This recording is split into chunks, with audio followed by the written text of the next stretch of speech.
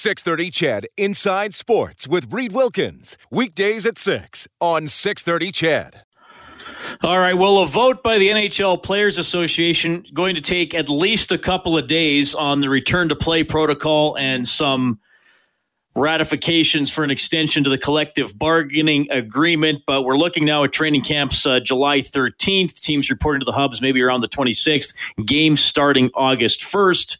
And then the Stanley Cup being awarded in early October. That is the latest on the NHL. Not as much to discuss on that tonight, that we will have Bob Stauffer, Oilers Now host, on a little bit later on. We will touch on the evolving story with the Washington Redskins, who are finally going to look at their nickname and, of course, the obvious potential impact here in Edmonton with our Eskimos of the CFL. Now, of course, over the last few weeks on Inside Sports, we've been doing some profiles and really interesting interviews with play-by-play voices from around Canada and the United States. And, oh, man, we have a special guest tonight. Wherever you are, whatever you're doing, stay with us as the Suns get set to shine here on their home court. Here's Perry. The guard hurt. Here's the jump shot. Good! It's good! Miller waiting, looking. It comes to Marley. A long three. He got it! He got it! And they're going bananas at America West Arena. Rebound quickly. Oh, brother, Sir Charles. And he flies in for a wham, bam, slam. Whammo time. Well, how you doing, everybody? Along with Vinny Del Negro, Al McCoy with you courtside. Comes up a three. Shazam! He ties it. In the corner, Roger Bell. The three. Oh! He got it! Shazam! Oh, brother! Oh, right on. That sounds great. And that is the legendary voice of a man who has called games for the Phoenix Suns in the NBA since 1972. He's getting ready for the NBA restart. Please welcome to Inside Sports, Al McCoy. Al, you're on with Reed. How are you doing, sir? Hey, Reed, thank you so much. I have had to laugh listening to those replays there. Brought back a few memories, but it's certainly great to have an opportunity to be on with you. You're in one of my favorite cities, and you may not even be aware of this fact. As you know, I'm trying to finish my 48th year with the Suns, but I was into hockey. I did the Phoenix Roadrunners of the old Western Hockey League at one time, and so your city's one of the great cities, no question about it, and nice to have a chance to visit with you. Okay, so were you coming up here, would it have been late 60s and early 70s when they were playing the Oil Kings? Do I have that right? That's correct, right. That's exactly right, the old Western Hockey League. And there were only 8 teams in the National Hockey League at that time, so it was really was a great league. And then after that, I got with the Suns, and as I mentioned, I'm trying to finish my 48th season if we ever get these final 8 games in. We'll see. Okay, well, I mean, you're obviously in a heavy market here, and I do want to talk to you about the Suns, but let's just visit your hockey calling career. Was that how did you get into that? I think you grew up in Iowa, so I don't know what exposure you would have had to hockey as a young guy. Tell me about that. Well, I grew up in Iowa, and the first time I knew anything about hockey, I heard Foster Hewitt out of Toronto on an old radio broadcast. But what transpired was I was working in Phoenix. I had been in Buffalo, New York prior to that. And when the Western Hockey League put a team into Phoenix, the gentleman that was their play-by-play announcer came from Buffalo. His name was Jim Wells, and he was a friend of mine. And I'll make this story short. He came to me and he said, "Why don't you work with me on the broadcast?" And I said, "Well, I've never done hockey. I don't know that much about it." He said, "Well, I'm going to do the play-by-play." He said, "You could do the fill-in between periods and an interview or two." So I said, "Okay." So that I was with him the first year that the Phoenix Roadrunners were in the Western Hockey League.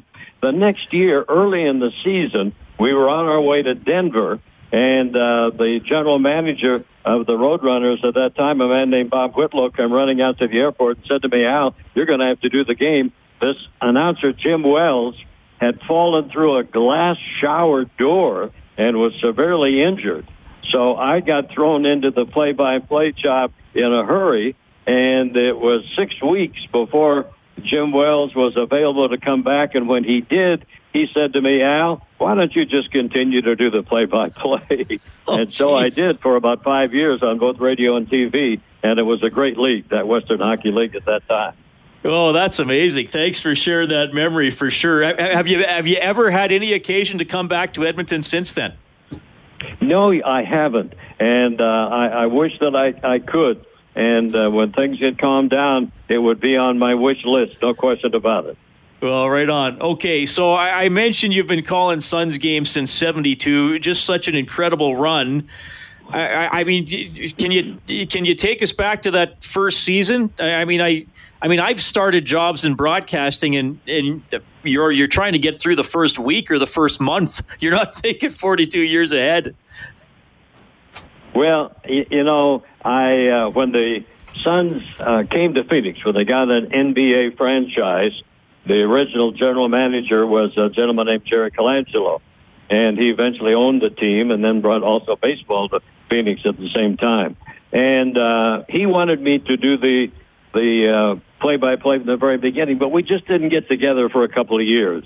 And when I finally did, it was the culmination of really what I had wanted throughout my career. As you mentioned, I'm from the Midwest. I grew up on a farm in Iowa. I was a radio and a sports buff, and I worked in various places around the country, in Iowa and Chicago and in Buffalo, New York. I did other sports. I did TV. I was a disc jockey. But I always wanted to be an announcer with one team. And when I got that opportunity with the Phoenix Suns now 48 years ago, it was really the ultimate of what I had wanted as a career, and it's been a great ride. It really has been. Yeah, and I'm sorry, I made a mistake. I combined the 2 years. You started in '72. You're in your 48th season, which is just right. Amazing. Al, I mean, we got a few more minutes. I'm probably not going to be able to dive into as much as I like, so I'll throw a few Suns-related questions at you. And you had one of the greatest Canadian athletes of all time on the team, and that was Steve Nash, who won the MVP twice as a member of the Suns. Tell me about getting to know Steve as a player and a person. Well, when we originally drafted him, and no one had heard of him, and when he was drafted by the Suns, we had a press conference. And so I used to come up with different nicknames for players. And at the press conference, one of the media said to me, "Well, Al, what are you going to come up with for Steve Nash?" And I said, "Well, that's going to be easy. He's going to be the Nash Rambler." And after the press conference, Steve came up to me and said, "What's a Nash Rambler?" I said, "Well, believe it or not, Steve, it was a car, a Nash, and it was called a Rambler." And he became that, and one of the greatest, not only one of the greatest players, but one of the greatest personal individuals I've ever been involved with in sports was Steve Nash. Just an unbelievable guy.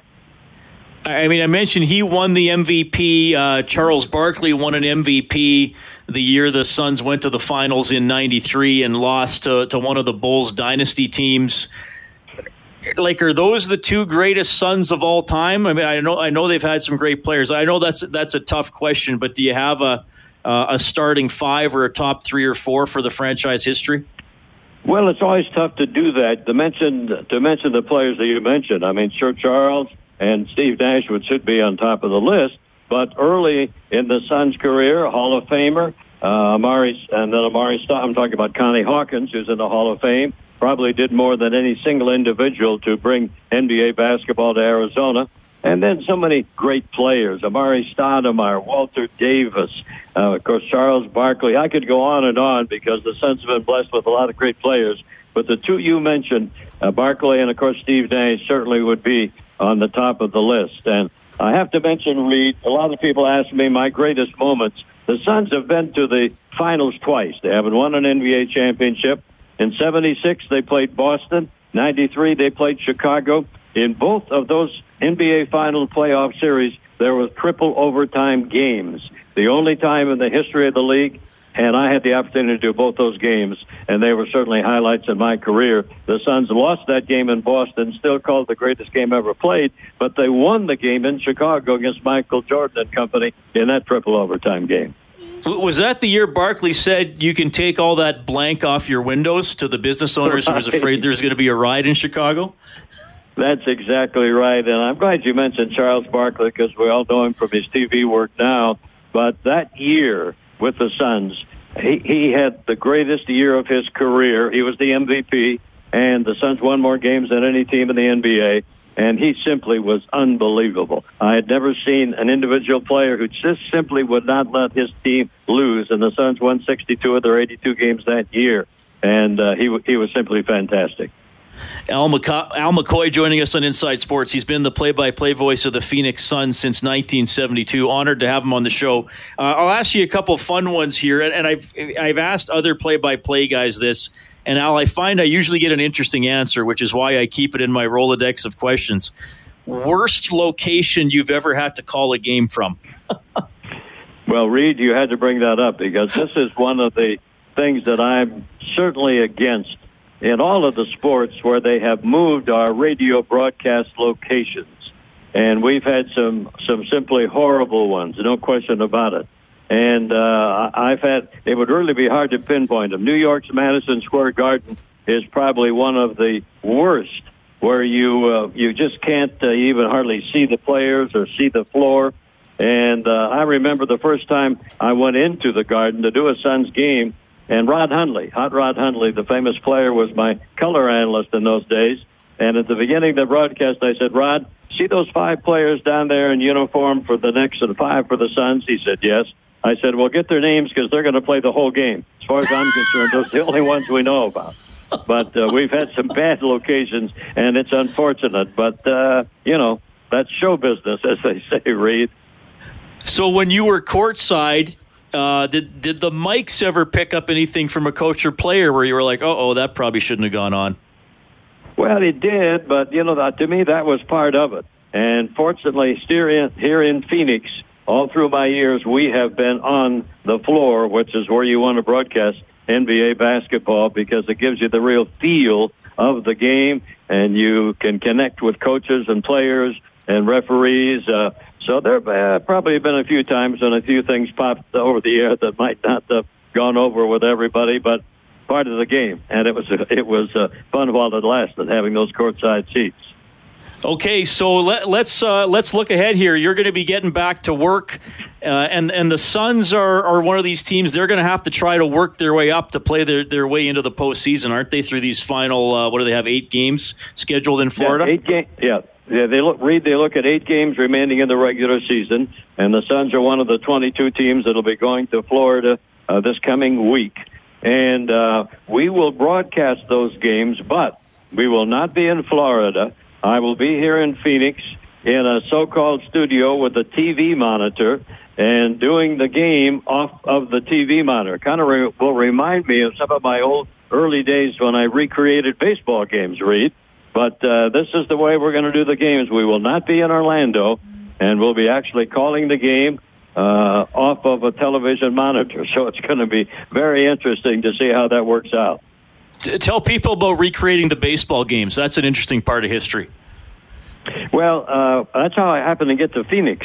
I came there way back when the Giants moved from New York to San Francisco and the Dodgers from Brooklyn to L.A., and early in that, we didn't travel all the time with those teams in minor league baseball. It was the Phoenix Giants at that time. So we recreated, and we would have either a teletype operator initially or a person individual that would send you the basic facts of the game.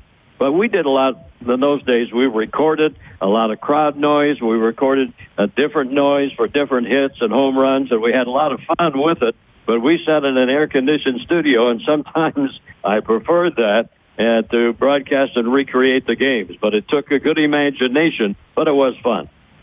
I just got a question here on our text line, Al.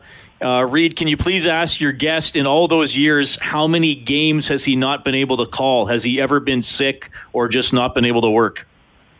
Well, the only game that I actually missed, unfortunately, when my mother passed away, I missed a game. And there was one game where I was not able to finish up because the arena had a livestock show, and I started to get an allergic reaction. However, last year, of my own volition, I did miss some games because I decided I didn't want to work in some of those arenas where we couldn't see the floor or anything else. But basically, I've been pretty much on target since 1972. That is amazing. Well, Al, thanks for checking in and telling part of your story tonight on Inside Sports. Maybe we can connect again because there are so many other avenues we could explore. But all the best calling the games here when the Suns get back at it. Thanks for telling us about the Edmonton connection to your career as well. Really appreciate your time tonight, sir. Well, Reed, it's been a lot of fun visiting with you. You have a great city, and thanks so much for having me as a guest. I appreciate it. Excellent. Man, that is so cool to talk to Al McCoy. He told you the story, calling Phoenix Suns games since 1972. He's getting ready to go back to work, still having different experiences as he works through his career. He's going to have to be calling those games off monitors when the NBA gets back to work in Florida. It is Inside Sports on 630 CHED. We're back after the break. All right, well, that was really cool. Al McCoy. What a legend in broadcasting. 87 years of age, still going strong as the play-by-play voice of the Phoenix Suns. That was so awesome to have him on Inside Sports. Thanks a lot for tuning in tonight. You can reach out. 780-496-0063 is the number to both call and text. We'll check in with Bob Stauffer for some hockey talk, some Oilers talk between 6:30 and 7 tonight. PGA continuing the Rocket Mortgage Classic in Detroit. Webb Simpson and Chris Kirk are tied for the lead, 12 under par. The top Canadian, Adam Hadwin, he is tied for 20th, sitting 4 shots off the lead. Mike Trout, one of the best in baseball. Of course, he's the reigning American League MVP. Did take part in LA Angels workouts today, but he said that he hasn't made a final decision on playing this year. He and his wife, Jessica, expecting a child in August. Trout saying his mindset is to play, but he says a lot is going to hinge on how he feels over the next couple of weeks.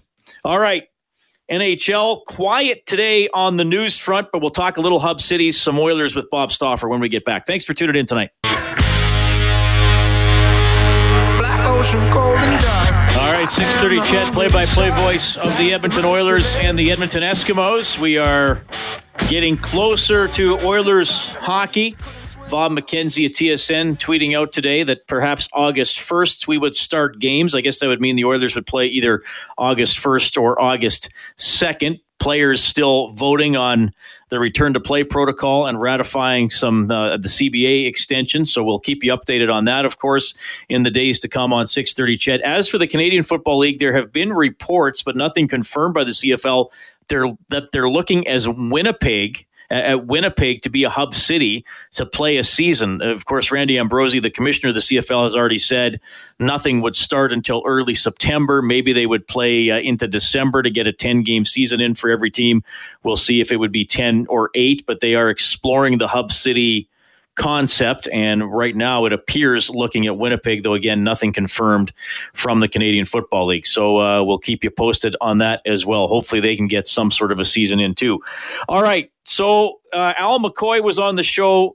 That was an absolute honor to talk to him. He's been calling games for the Phoenix Suns since 1972, and he's going to be getting to work calling games on a monitor when the NBA resumes their season near Orlando. And the Suns are one of those teams outside of the playoff cut line, but they were close enough that they're going to be allowed to play some games to have a chance to qualify or get close enough to perhaps be in a little 2-game playoff to get in. And as we bring in Bob Stauffer from Oilers Now, Bob, the great thing, well, many great things about talking to Al McCoy, but he started off by saying he used to come to Edmonton when he called Phoenix Roadrunners games in the Western Hockey League in the late 60s and early 70s. So interesting to find some sort of a connection to Edmonton with a guy who's been calling NBA games for almost 5 decades. Now, was that the team that featured Veli-Pekka Katola? I'm not sure, but because I believe he was Jesse Uensu's idol growing up as a kid. And so now I'm going to have to check that on the fly. Well, now I got to check up all the... Okay, so, but the Roadrunners Al called... ended in 74. Is that the version you're thinking of? I think Veli-Pekka Katola might have been on that team. Okay. Let's just now I'm checking on the fly. This is great. This is what happens once in a while when we do a little bit of live radio. But well, this is you and me pretty much when we get to prep for our games, and Bob and I will sit together in the booth at Rogers Place and do our game notes or just start talking, and then one guy will bring up some player or past team, in hockey or football or whatever, and then we fall into the rabbit hole of going on Hockey DB or Hockey Reference or whatever. So now we're doing that live on air. I can't find him, Bob. He didn't. Yeah, no. He played for the Winnipeg Jets and the Calgary Cowboys, but did not play for Phoenix. So I feel shame. He played 74, 75, 75, 76, 76, 77. He was a pretty good player. Was Veli-Pekka Katola. He was a rangier center, 6'2", and he's 72 years of age now.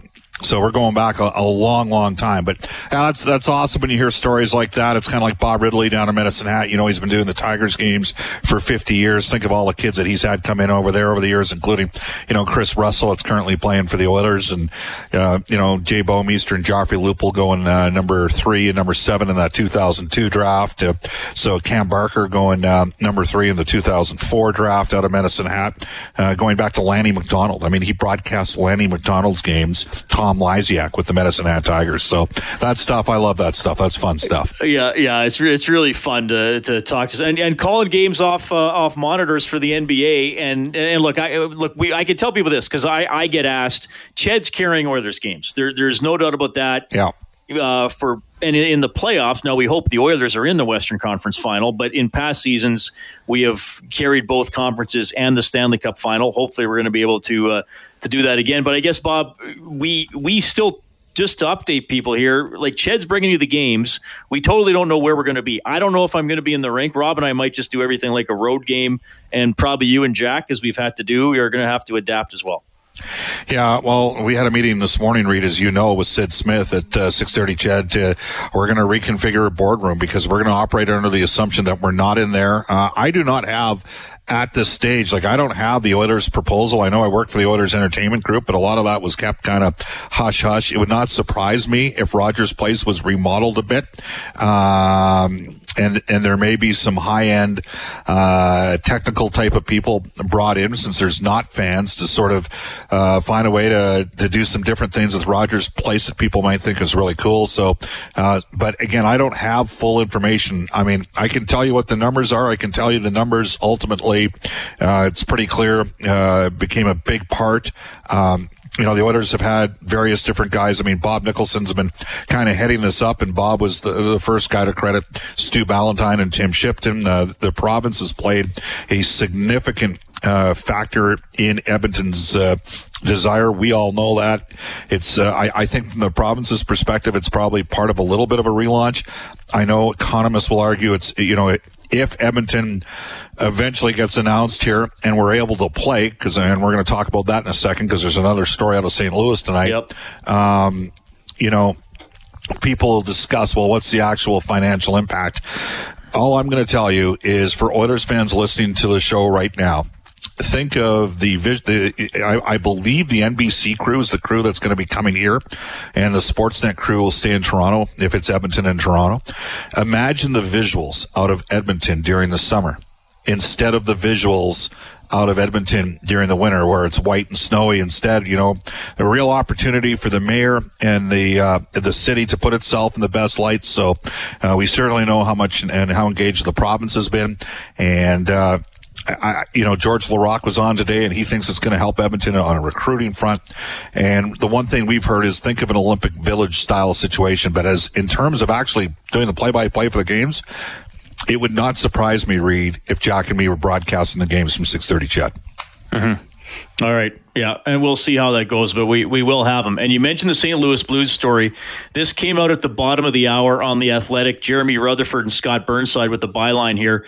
I'll just read the first couple of lines. The St. Louis Blues canceled practices at the team's facility because of multiple positive tests for COVID-19, sources have told The Athletic. The Blues are practicing in Maryland Heights. They didn't hold their Phase 2 workouts as scheduled on Friday, and they were not scheduled to practice over the weekend either.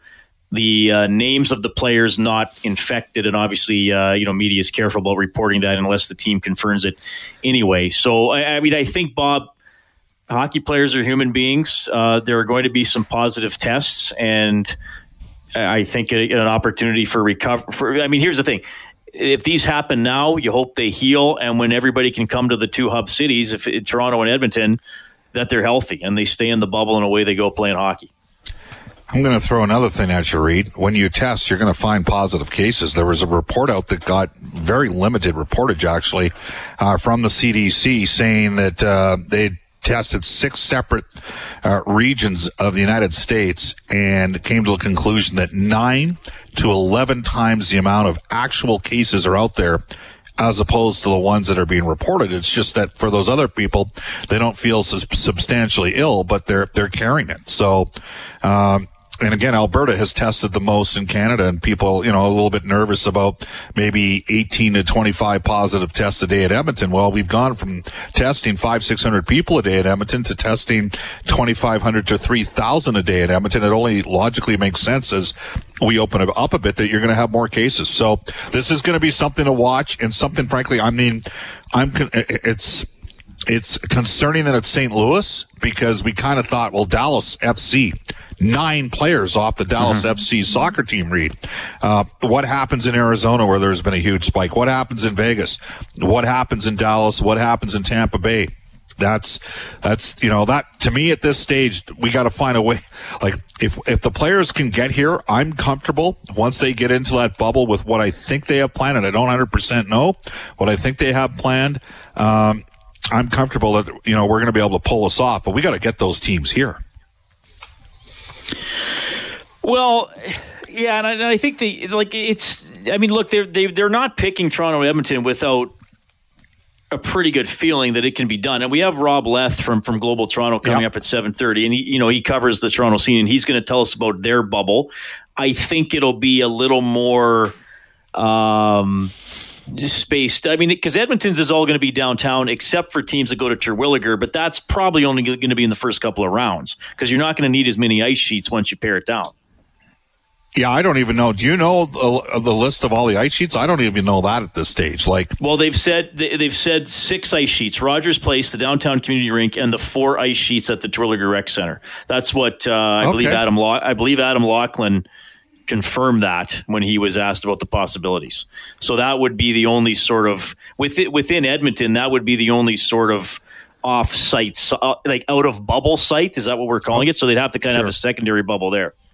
Yeah, I guess that's going to be the case. So, that's good to know. I mean, I think that we're probably pretty aware of what's happened here in Edmonton. I mean, you still have a lot of people that are, I talk to neighbors that are scared about the potential effects of COVID. But I think as a rule of thumb, most Edmontonians realize our caseload has been substantially lower than other major cities throughout North America, and that our province is tested heavily. Bob Nicholson has experience running big events. He's been part of World Juniors that have been held in Canada and also in Olympic Games. And Stu Ballantyne was with him with those Olympic Games as well in Vancouver back in 2010. So, I mean, you got Tim Shipton, I mentioned him. He's had a lot of experience on the political side, and that's important. We know the province has really stepped up here. So we'll see how it all comes to fruition. Reed, I just want to see the American teams get here and get healthy, because clearly one country's got a better handle of it than another. For the Oilers tweeting out today that McDavid, Draisaitl, Nurse, Cassie, and Ennis and Lagesson all joining the Oilers Phase 2 skates. Brian Nugent-Hopkins checked in yesterday, so it's getting closer and closer to looking like an actual hockey team. Again, as I mentioned earlier, probably more like July 13th for training camp, so you come back after next weekend and get it going. But, Bob, I mean, it's finally getting to be exciting. And from an Oilers standpoint, we're going to get into seeing how they look and debating this and that. In terms of the high-end guys on the Oilers, I mean, there are still the big 3, as we called them more last year when there wasn't a lot of depth, but I think there's still the big 3. They play a ton. And if there's one advantage I would point to the Oilers is that Draisaitl, Nugent-Hopkins, and McDavid have got this break and now jump in with a ton of energy and no wear and tear into highly important games. To me, that might be, and hey, there are question marks. Is the penalty killing going to hold up? How are the goalies going to be? I get it, but I think this rest for these guys could wind up being one of the biggest positives. Yeah, Reed, it's a good point. I mean, for me, what I want to know is who's in shape and who's not in shape, because that's going to play a factor in how because I think we're going to probably see. It's funny. We've discussed this a lot. I thought at one point we'd see Nugent Hopkins with Draisaitl and Yamamoto. I now believe we're going to see Ennis there. And maybe we'll see Nugent Hopkins with McDavid, especially going against Chicago, because it would force the Blackhawks to pick their poison. And if the Oilers have balance, because clearly Draisaitl's got a real connectivity with Connor Yamamoto, Jonathan Toews can't play against both those guys, so that's going to be a bit of a story. Where is a guy like Athanasiou at? Is he going to force his way into the mix? What about Joakim Nygard? Let's not forget about him. Is he going to end up playing on a checking line with Shannon Archibald? And then how do you deploy Neil, potentially Gaetan Haas or Jujhar Khaira, who's part of that penalty killing unit, and Alex Chiasson? And Neil and Chiasson are both on the power play unit. So that's the forwards. Defensively, I think we know what the top four is going to be. What's the third pairing going to be? And in goal, I mean, how many guys have actually taken shots? I don't know how many guys out there have that's going to be a big factor, Reed. So I think Edmonton's a better team than Chicago. Chicago, unloaded, obviously, Robin Lehner, and they got rid of Gustafsson on defense as well. And conversely, the Oilers added 3 players, but really only saw one player contribute, and that was Tyler Ennis. Like, what's Green going to do? What's Athanasiou going to do? Oilers have more depth than they've had, and people should be excited. Again, we just got to make sure we can get to the point where we can play. Bob, always fun to have you on the show. Thanks for spending part of your Friday night on Inside Sports, man. It's always a pleasure. Have a good weekend. Reed, if you're stuck and can't get anybody better, you can always call. Yeah, maybe I'll call you back in an hour. Thanks, buddy. All right, see ya. That's Bob Stauffer, Oilers Now, every day, noon to 2 here on 630 Ched. The Big L writing in, he said, "Hey, Reed, Bob Stauffer's recollections are absolutely incredible. A true sports enthusiast. Does he plan on disguising himself as a Royal Pizza delivery guy as an attempt to penetrate the bubble?" Oh, I can't confirm or deny, Big L. Back after the break. All right, good to have Bob Stauffer on the show. You heard from Al McCoy earlier. He's the longtime play-by-play voice of the Phoenix Suns. So the Washington Redskins have put out a statement. In light of recent events around our country and feedback from our community, the Washington Redskins are announcing the team will undergo a thorough review of the team's name. They have some quote in there from the team owner, Dan Schneider, from head coach Ron Rivera. If you're any sort of follow sports to any extent, you know that this has been an issue and has been brought up for a long time. Daniel Schneider, who's owned the team for the last 21 years, I believe it's up to now, has been very resistant about changing the name or discussing changing the name. Well, here's what's happened. FedEx, who has the name sponsorship for the Redskins home field, has said, basically, we think the name should be looked at. So when you have a company that gives you that kind of money, I guess now you say, all right, maybe we should take a look at the name. So obviously this once again brings up the discussion about the name here in Edmonton for our Canadian Football League team, the Edmonton Eskimos, who did put out a statement today saying they conducted research and engagement with the Inuit community about their team name. They announced the findings several months ago. They found no consensus among Inuit people and no considerable support for the Eskimos name in various parts of northern Canada. The Eskimos have said, they are keeping the name, but they're going to keep up the engagement and keep up the review process. This, I wonder if this simply will not go away until the Eskimos change the name. And I'm not necessarily saying that's a justifiable reason to change the name, but it's certainly been coming up for a while. It ebbs and flows. Len Rhodes, who was the president of the Eskimos until Chris Preston took over a few months ago, he and Alan Watt, went up north, talked to a lot of people in those communities, and I trust their findings that there was not a consensus. And I believe there were probably some very vocal people about it who were very angry about it and wanted to change. And I also think they probably talked to some people who said, of all the things that we could deal with in the world, the team name of a football team isn't one of them. I mean, I think there are issues with education and health and poverty and all those kinds of things. So what's going to happen from here? I've got some texts here during the show and have received some interesting message from fans and listeners throughout the day as well. And I'm just going to kind of get to some of those. And 780-496-0063 is the number to call and text.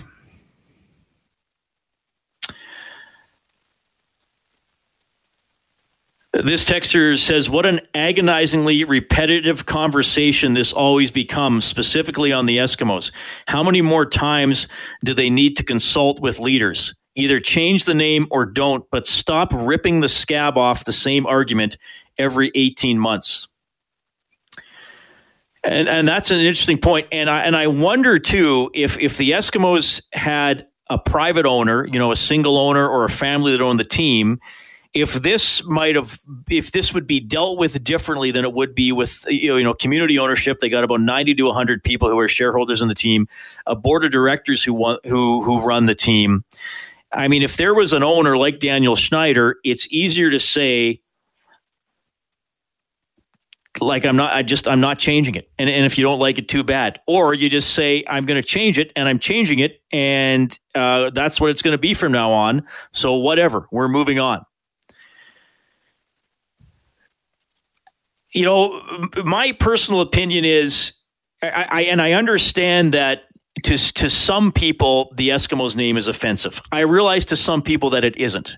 I'm not of that heritage. I'm not sure if my opinion really means a lot in determining whether the name is offensive.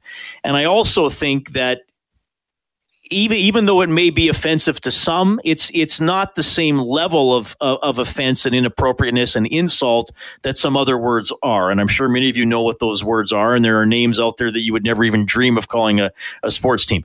I will say this, how I feel about the name Eskimo specifically. I think it's an outdated name.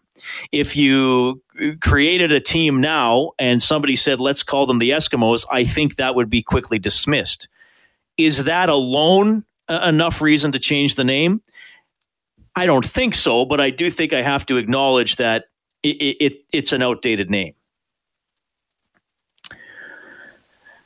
Got a text here from Michael who says, I think if any name has possible connotations based on negative word usage, or if a member of a group with ties to the original name does not like it or thinks it could be better, it makes most sense to be changed to something that all can agree on and enjoy.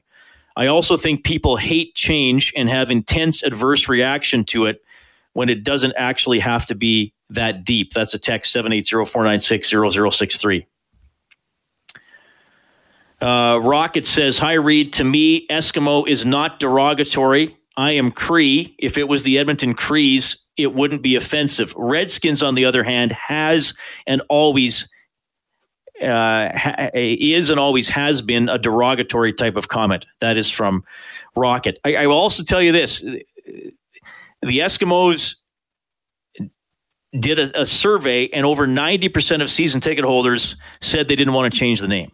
And that factors into this if they're worried that season ticket holders walk if the name is changed. Now, I wouldn't be in that group because I like CFL football. I like having a team here. And I would still, quite frankly, if they change the team colors from green and gold, that would bother me more than if they change the team name. I'm going to continue this discussion a little bit after 7 o'clock, and then Cam Moon from Red Deer.